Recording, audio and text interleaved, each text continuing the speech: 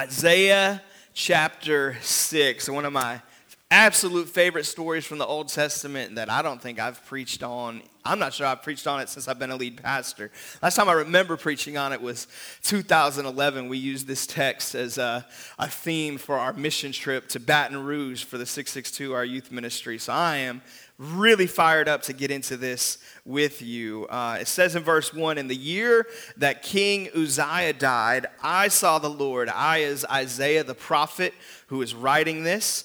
He said, I saw the Lord high and exalted. We know exalted means lifted up, seated on a throne, and the train of his robe filled the temple. We know Isaiah is actually in the temple as a priest who's been selected to make the sacrifice for Israel for that year, the sacrifice of atonement. And so he's in the Holy of Holies, the most holy place. He says, above him were seraphim. These are a type of angels, each with 6 wings. With 2 wings they covered their faces, with 2 wings they covered their feet, and with 2 they were flying. And they were calling out to one another, holy, holy, holy. Everybody say holy, holy, holy. Holy, holy, holy is the Lord Almighty. The whole earth is full of his glory. At the sound of their voices, the doorposts and thresholds shook, and the temple was filled with smoke. Woe to me, I cried, I am ruined. For I am a man of unclean lips, and I live among a people of unclean lips, and my eyes have seen the King, the Lord Almighty. Then one of the seraphim flew with me with a live coal in his hand, which he had taken with tongs from the altar. With it he touched my mouth and said, see, this has touched your lips. Your guilt is taken away and your sin atoned for. Then I heard the voice of the Lord saying, whom shall I send and who will go for us? And I said, here am I, send me. Would you pray with me, church? Father God, we thank you for your word. God, we thank you for this vision, this revelation that you gave Isaiah, which he has passed on to us of what it is like in your presence. God, we thank you that in the New Testament era, we are welcome in your presence. We don't have to go through all the rituals Isaiah did, God. In fact, your presence actually dwells within us. And so, God, as we talk on this idea of worship, God, of what worship awakens us to today about ourselves, God, I pray that we would see ourselves as you see us. God, that we would see the things that need to be cleaned up, God, but that we would see what you have already done for us, what you have declared about us, what you have done for us, Father God, and we thank you for what you're going to do in our midst today. It is in Jesus' name we pray. Everyone said, amen. Amen. Isaiah 6, we see this very dramatic encounter that someone has in the presence of God. Isaiah was sacrificing for the Israelite people, making this one sacrifice. He had to go through this whole year of cleansing rituals in order to go into the temple to do this. A very great honor. It was something that a priest would wait their whole life for. They would look for this opportunity, look forward to this opportunity. And it was a very, very significant moment for him. So he gets into the Holy of Holies, into God's presence. And I don't know what his expectations were, but it seems that they were far exceeded. He wasn't ready for what he was about to experience. Isaiah at this point in time is not exaggerating to say the holiest person on earth. He has done more cleansing rituals, has spent more time, more focus on purifying himself, on being prepared to go in God's presence, because the priests knew if they went in God's presence and they did not fulfill all the rituals, all the things that God asked of them, that they would actually die in his presence. And that there was a high value placed on the holiness of God. In fact, that's why it was literally called the Holy of Holies, the most holy place where God's presence physically dwelt on earth. And yet as he goes in as the most holy person on earth, a person walking in a level of holiness that culturally we probably can't even fathom. Generationally, we probably can't even begin to fathom all the stuff that he had done to be ready to be in God's presence. And yet, as he gets in God's presence, he says, "Woe is me."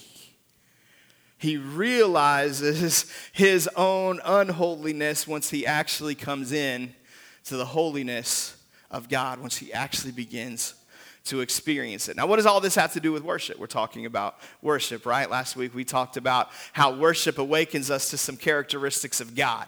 That worship awakens me to the goodness of God. Worship awakens me to the greatness of God. Worship awakens me to the nearness of God. And worship awakens me to the holiness of God. What does this experience Isaiah is having have to do with worship? Well, Hebrews chapter 13 tells us this in verse 5. It says, "Through Jesus, therefore, let us continually offer to God." Everybody say continually. Continually. That means we're not stopping. That means day after day, consistently, we're offering to God a sacrifice of praise. In the Old Testament, they had to actually kill animals. They had to actually offer a bull or a sheep. They had to offer a bird, a dove. They had all these different rituals, all these different animals that had to be sacrificed for different things, to pay the price for different things, to honor God in different ways. There had to be a sacrifice. Something had to die. Because without the shedding of blood, there's no remission of sins. We don't have to do that because someone already died for us, because the perfect lamb, the unblemished lamb, the holy Lamb of God died in our place. You guys know this, right? This is family day, right? We don't have guests in the room today. We don't have people who are at church for the first time, right? We got people who understand the Word of God. You know that Jesus was the sacrifice for your sins. And yet the author of Hebrews, who, by the way, is writing to priests, he's writing to the elite of the Jewish faith who had come to Jesus, who had embraced Jesus after his death and resurrection, said, "This really is the Son of God. This really is the Messiah. This is the one we've been talking about and reading about and prophesying about for centuries. This is the one." They embraced Jesus, and then it got hard. Then they hit persecution. Then they got pushback that, "Well, you're a traitor.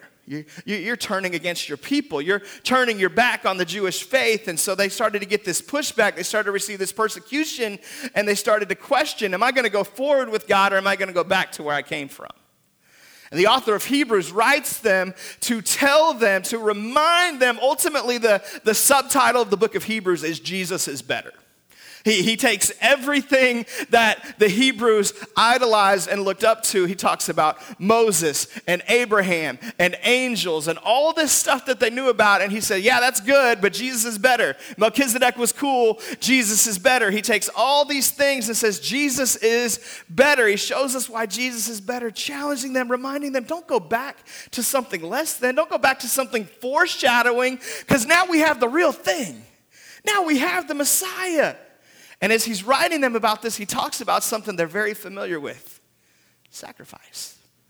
These men had offered sacrifice. They had gone into the temple and taken the life of an animal with their hands. They had literally lived this out and done this. And he says, look, that sacrifice was good. It was necessary for a season, but it's not necessary anymore. Now you got a new sacrifice. Now you've got a new command. You've got a new way that you're called to sacrifice, not by taking the life of an animal, because Jesus paid the price, but he says, we're going to give the sacrifice of praise. You ever praise God when it was a sacrifice? Man, you had to push through. It just didn't feel like it. I wasn't feeling it today. Man, I'm just not in the mood. Jesus, maybe it was just because you were being selfish and in the flesh, or maybe it's because life seemed like it was falling apart. But if you've served Jesus for any length of time, I hope you have offered the sacrifice of praise. I hope you've been at a point where you had to push through and maybe nobody else was worshiping and the energy seemed low in the room and it didn't seem like anybody was really into it. And you said, no, my God is worth it. I'm going to worship him. I don't care if anybody else thinks that I'm weird. I don't care if somebody else isn't into it. It's not about the person next to me. It's about the one I'm worshiping. He says, through Jesus, we can offer the sacrifice of praise. He says, the fruit of lips that openly profess his name. Do you openly profess his name, church? Are you confident in Christ? Are you bold in him? Well, sacrifice has actually transitioned in the New Testament area to this thing called praise. Now, a lot of times we call it worship, right? We call it City Church worship, and the worship team and praise and worship are intimately connected. But biblically, New Testamentally, worship is more than music, but praise is specific with your lips. Praise is lifting your voice and opening your mouth and giving him praise. And so it's saying that it's a sacrifice sometimes for us to open our mouth. Man, because there's a heaviness, there's a frustration, there's a discouragement, there's, man, just that mental block. Am I going to open my mouth and praise him? It's a sacrifice. So let's go back to Isaiah.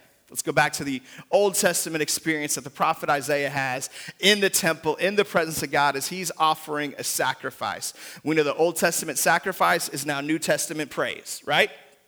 So what happens when we sacrifice, when we worship? Last week we looked at how we become aware of 4 things about God: his goodness, his greatness, his nearness, and his holiness. Today I want to show you 3 things that you'll become aware of about yourself.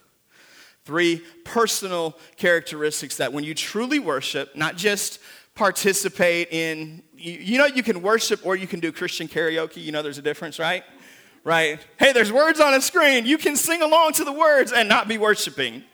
Or you can lift your heart to Jesus. There's a difference. The sacrifice of praise is not Christian karaoke, okay? It's not just making yourself feel good because the music has a nice beat and a nice rhythm and, hey, I like this song, so I'm going to sing along. That's not worship. Worship is the recognition that God is greater than I am, that he's worthy, that he sits on the throne, and I'm going to go before him and give him the praise that he's worthy of.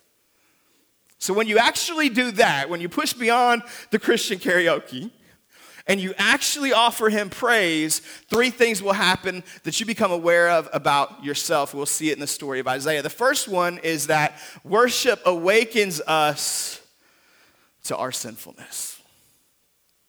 Worship awakens us to our sinfulness. I have probably repented to God more times in worship than in any other scenario. Because it is impossible for me to come into the presence of a holy God, bringing sinfulness with me, bringing bad habits with me, bringing unrepented stuff with me. If I'm truly worshiping and I truly get into his presence, I'm immediately confronted with my own sinfulness. And I got to deal with it. I got to give it to him. Now, you can block that out. You can set that aside. But if you do, the danger is you're going to get to the point where you start to not hear the voice of the Holy Spirit. So the next time you do feel that pull of the Holy Spirit, you need to repent for this. You need to make this thing right. I'm telling you, that's the time to respond. It's not, hey, I'm going to enjoy this song and I'll get to that later. That's the moment right there where you're at. God, forgive me. God, I'm sorry. God, that's not who I want to be. God, it's not the life that I want. God, I chose that and that's not okay. God, please forgive me. And the beauty of the God that we serve is he is forgiving. The beauty of the God that we serve is he invites us into his presence even with that sinfulness, because he doesn't see our sinfulness. He sees our righteousness because we're coming in the blood of Jesus. And so we're accepted, right? This isn't about you being unworthy to worship. This isn't about you not being good enough. The enemy will lie to you 2 different ways. He'll lie to you, first of all, and say you're not worthy of worship, so keep your mouth shut. And then if you start to worship, then he'll say, well, just ignore that voice that's telling you to repent. You're okay. And so he's going to try it. There's always a ditch on either side, right? And so we push through because my worship isn't about me. It's about the one I'm worshiping. So I don't worship him because I'm good. I worship him because he's good. So you don't have to have it together in order to worship. Forget that lie. Push that lie aside. Rebuke that when it comes to you, because it will. He's going to tell you, you're not good enough for this. Who do you think you're good enough to lift your hands? Man, lifting your hands isn't about how good you are. Lifting your hands is about how good he is. Lifting your voice is about how good he is. Getting on your knee is about how good he is. It's got nothing to do with your goodness. So set that aside the next time the enemy tries to hold back your worship, because that's what he's doing. He doesn't want God to get glorified. He doesn't want God to be praised, so he's going to come at your worship every direction that he can. But once you start pressing in, now he wants to prevent it from impacting you. Now he wants to keep it from changing you. He wants to keep you where you're at. So he's going to tell you just to ignore that voice. Don't. Man, when God begins to speak, when he begins to reveal the sinfulness in your heart, lean into that. Go where God takes you. God, forgive me. God, I'm sorry. Isaiah puts it this way. Remember, the most holy man in the world. You could do a whole ad campaign, right? Not the most interesting man in the world, the most holy man in the world, right? This was Isaiah at the most holy place. I guess it's weird to call the most holy man in the world in reference to a beer commercial. But thank you. What does Isaiah say? He says, woe to me. I cried. He says, I'm ruined. I'm done. I'm wrecked. I can't be who I used to be. The life that I used to live is dead because I've had a revelation of who God truly is. I thought God was great, and I thought God was mighty, and I thought God was powerful, but I had no clue how splendorous he truly is. Now that I've actually seen him, I am undone. He says, for I am a man of unclean lips. Remember, this is the holiest dude in the world. He says, and I'm from a nation, a people of unclean lips. Why does he bring up his people? What does that have to do with anything, right? Like, this is not necessarily the way most we repent. Usually we're not going to be like, God, forgive me for my sin and forgive me for America. Like, that doesn't seem like something we would do. But remember what Isaiah's role is. He is offering a sacrifice for Israel. He's standing in the gap, interceding. That's what a priest literally is. A priest is a person who stands between God and man. He's standing between God and man on behalf of his nation. And so he's aware of his own sinfulness. He's aware of the sinfulness he's bringing in as he represents his country. And he says, I'm ruined. I'm wrecked. I'm done. He says, I've got these unclean lips. I'm from this nation, these people of unclean lips. And I have seen the King. Have you seen the King? Remember what we said last week. What does worship make us aware of? It awakens us to God's greatness.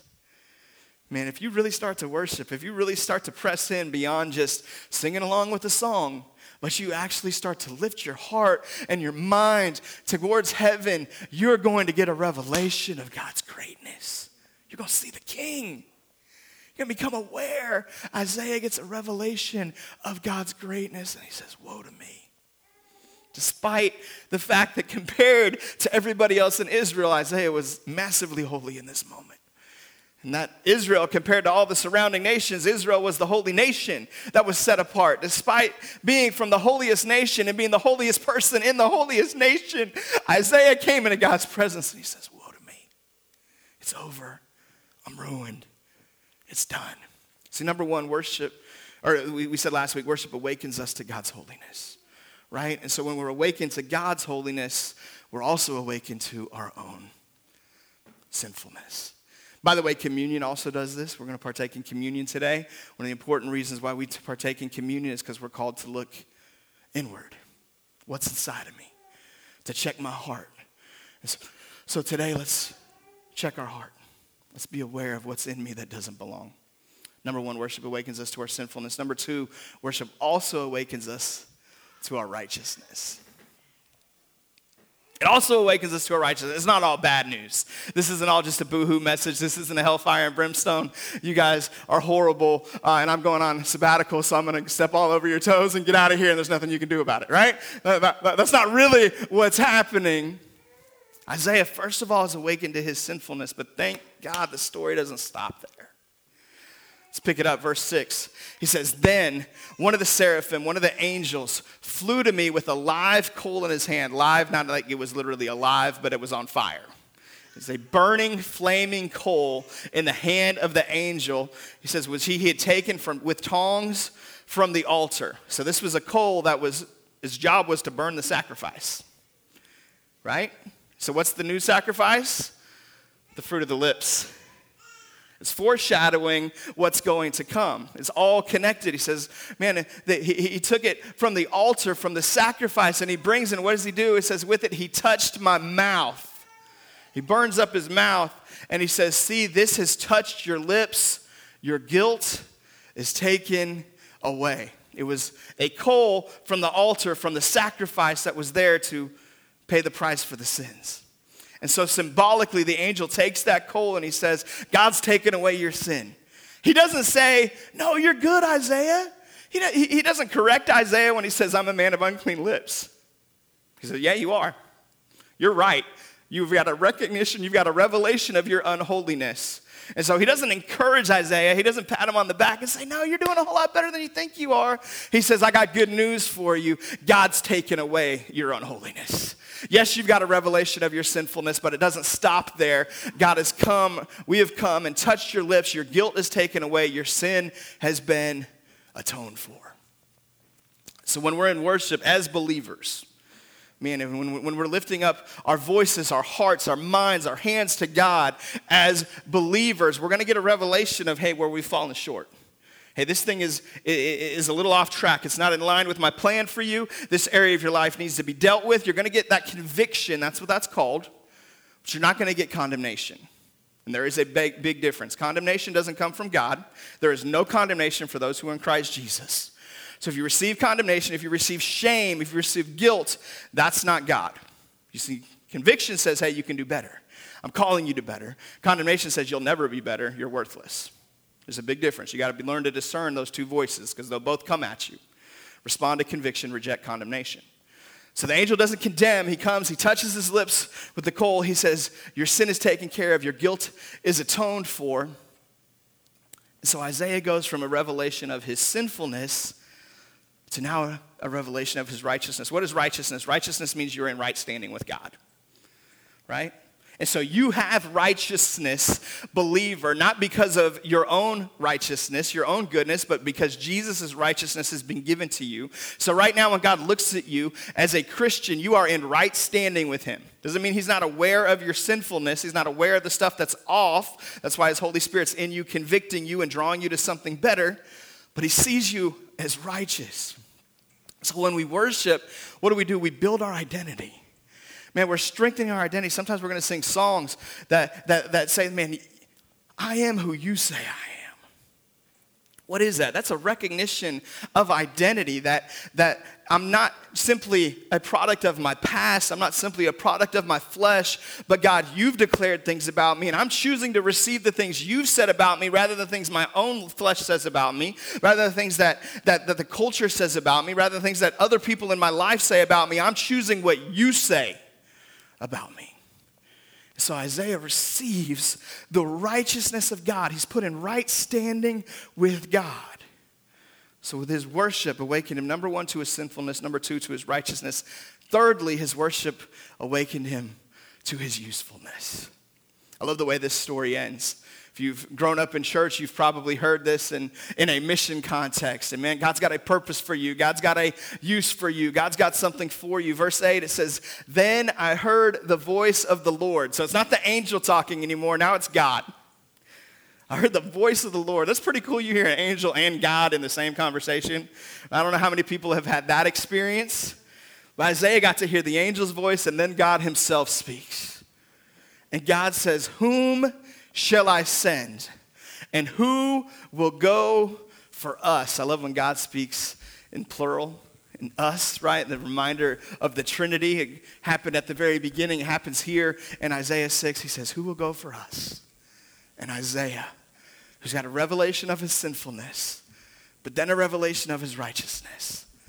You see him raising his hand like the little kid in first grade, right? I know the answer. He says, here I am. Send me. Send me. I'll go. I believe Lecrae wrote those lyrics, right? He says, I'm here. Send me. I'm ready, God. Use me. You need to know you have usefulness. You got a purpose. You've got a mission. You're still breathing, so God's not done with you. And I know it's a holiday weekend. I know it's summertime, and the easy thing to do is to kind of put it in neutral through the summer, right? Kind of put it in cruise control, kind of take the summertime off, and we'll worry about stuff, man, when the fall gets here. But I believe God's got a purpose for your summer. I believe God's got a use for you in your summer. Those of you, if you're watching from the lake right now, I believe God's got a use for you at that campground. He's got a use for you at that boat dock. God's got a use for you wherever he takes you, wherever he sends you. And worship reminds us that we've got purpose. That yes, I come into God's presence and I get a revelation of my sinfulness. I come into God's presence, I get a revelation of my righteousness. I come into God's presence, I get a revelation of his goodness, his greatness, his nearness, his holiness. But I also get a revelation, he's not done with me. He's got a purpose for me. When's the last time that you wrestled with God's purpose in this season? It could be something as simple as, hey, should I sign up to help out with VBS? Or what am I going to do for DIY Serve Day, right? Those are purposes. Those are uses that God has for his people. But I believe he has even bigger purposes for us than that. Maybe it's what ministry to be plugged into. Maybe it's where God wants to take you in your career. Maybe it's something that he wants to do in your family. There's a lost member of your family, and he's going to send you to chase them down and bring them back. Right? God's got a purpose, a usefulness for you. And Isaiah got it right. In worship, in sacrifice, in the throne room of God, as he gets a revelation of who God is, he says, send me, I'll go. Are you willing to go where God sends you? If you are, ask him, God, where are you sending me? Sometimes that's a physical place. Sometimes that's just a specific scenario, a specific situation he's going to send you into. But the reason why we have Isaiah chapter 6 is because he had this call from God. He wrote the entirety of the book of the Isaiah after this experience in the throne room. After he comes into the temple, God ruined him. He changed his life purpose. He called him not just as a priest anymore, as a prophet. And he sent him as a prophet to go proclaim his truth. Everything changed for Isaiah because he came in God's presence. Because he brought a sacrifice. And he got a revelation of who God was and who he was. Worship awakens us to our sinfulness, our righteousness, and our usefulness. Will you stand and pray with me, church? Father God, as we prepare to go into a period of a little bit more worship, God, I pray that this would not be checking boxes for any of us. God, that this wouldn't just be, hey, this is the time of the service where I'm supposed to do this before we go have lunch, before we get out of here, before we enjoy a root beer float or whatever our plans are after service.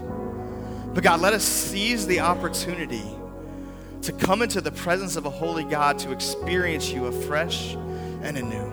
God, we thank you that you awaken us to these 7 things we've talked about in this little mini-series. God, you awaken us to so much more in worship. This isn't an exhaustive list by any means, God. This is just scratching the surface of what you show us, what you reveal to us. But God, we thank you that you still speak. God, that you don't just speak to the privileged, to the elite. God, you speak to every person your Holy Spirit is living inside of. So Holy Spirit, as we worship today, we ask you to speak loud and clear, to awaken us to things about God that we need to know, that we've forgotten, that we need to experience again, to awaken us to reality about ourselves. Show us where we're at. God, if we need to get right with you as we take communion today, Holy Spirit, we ask that you would just convict, that we would not turn a deaf ear to your voice. If we have already turned that deaf ear, we ask that you would speak again, God, that you would even open our ears, that we could hear you, so we could get right with you, God. If there's anything, any habit, any lifestyle that's not glorifying to you, God, that isn't part of your plan for us and you've been speaking to us on and we've ignored you, God, forgive us and help us to respond. But God, awaken us also to our righteousness. Awaken us, God, that we don't have to be under condemnation. We don't have to be under guilt and shame because of what you've done for us. You've made us in right standing with you. And so help us to celebrate that and grab a hold of that identity. God, help us to grab a hold of our purpose, of our mission. God, just as Isaiah was sent from your presence, from the place of sacrifice, of praise, of worship, God, send us. Send us out this week, this summer, God, with a mission to accomplish something great for your glory. Lord, if there's a person in our life who needs Jesus, God, I just pray that you put a weight, a heaviness on us, a conviction on us to pray for that person, to reach out to that person, to share Jesus with that person. Father God, whatever that mission looks like in our lives, reveal it to us, awaken us to it, and we thank you for it. It's in Jesus' name we pray. Everyone said, amen, amen.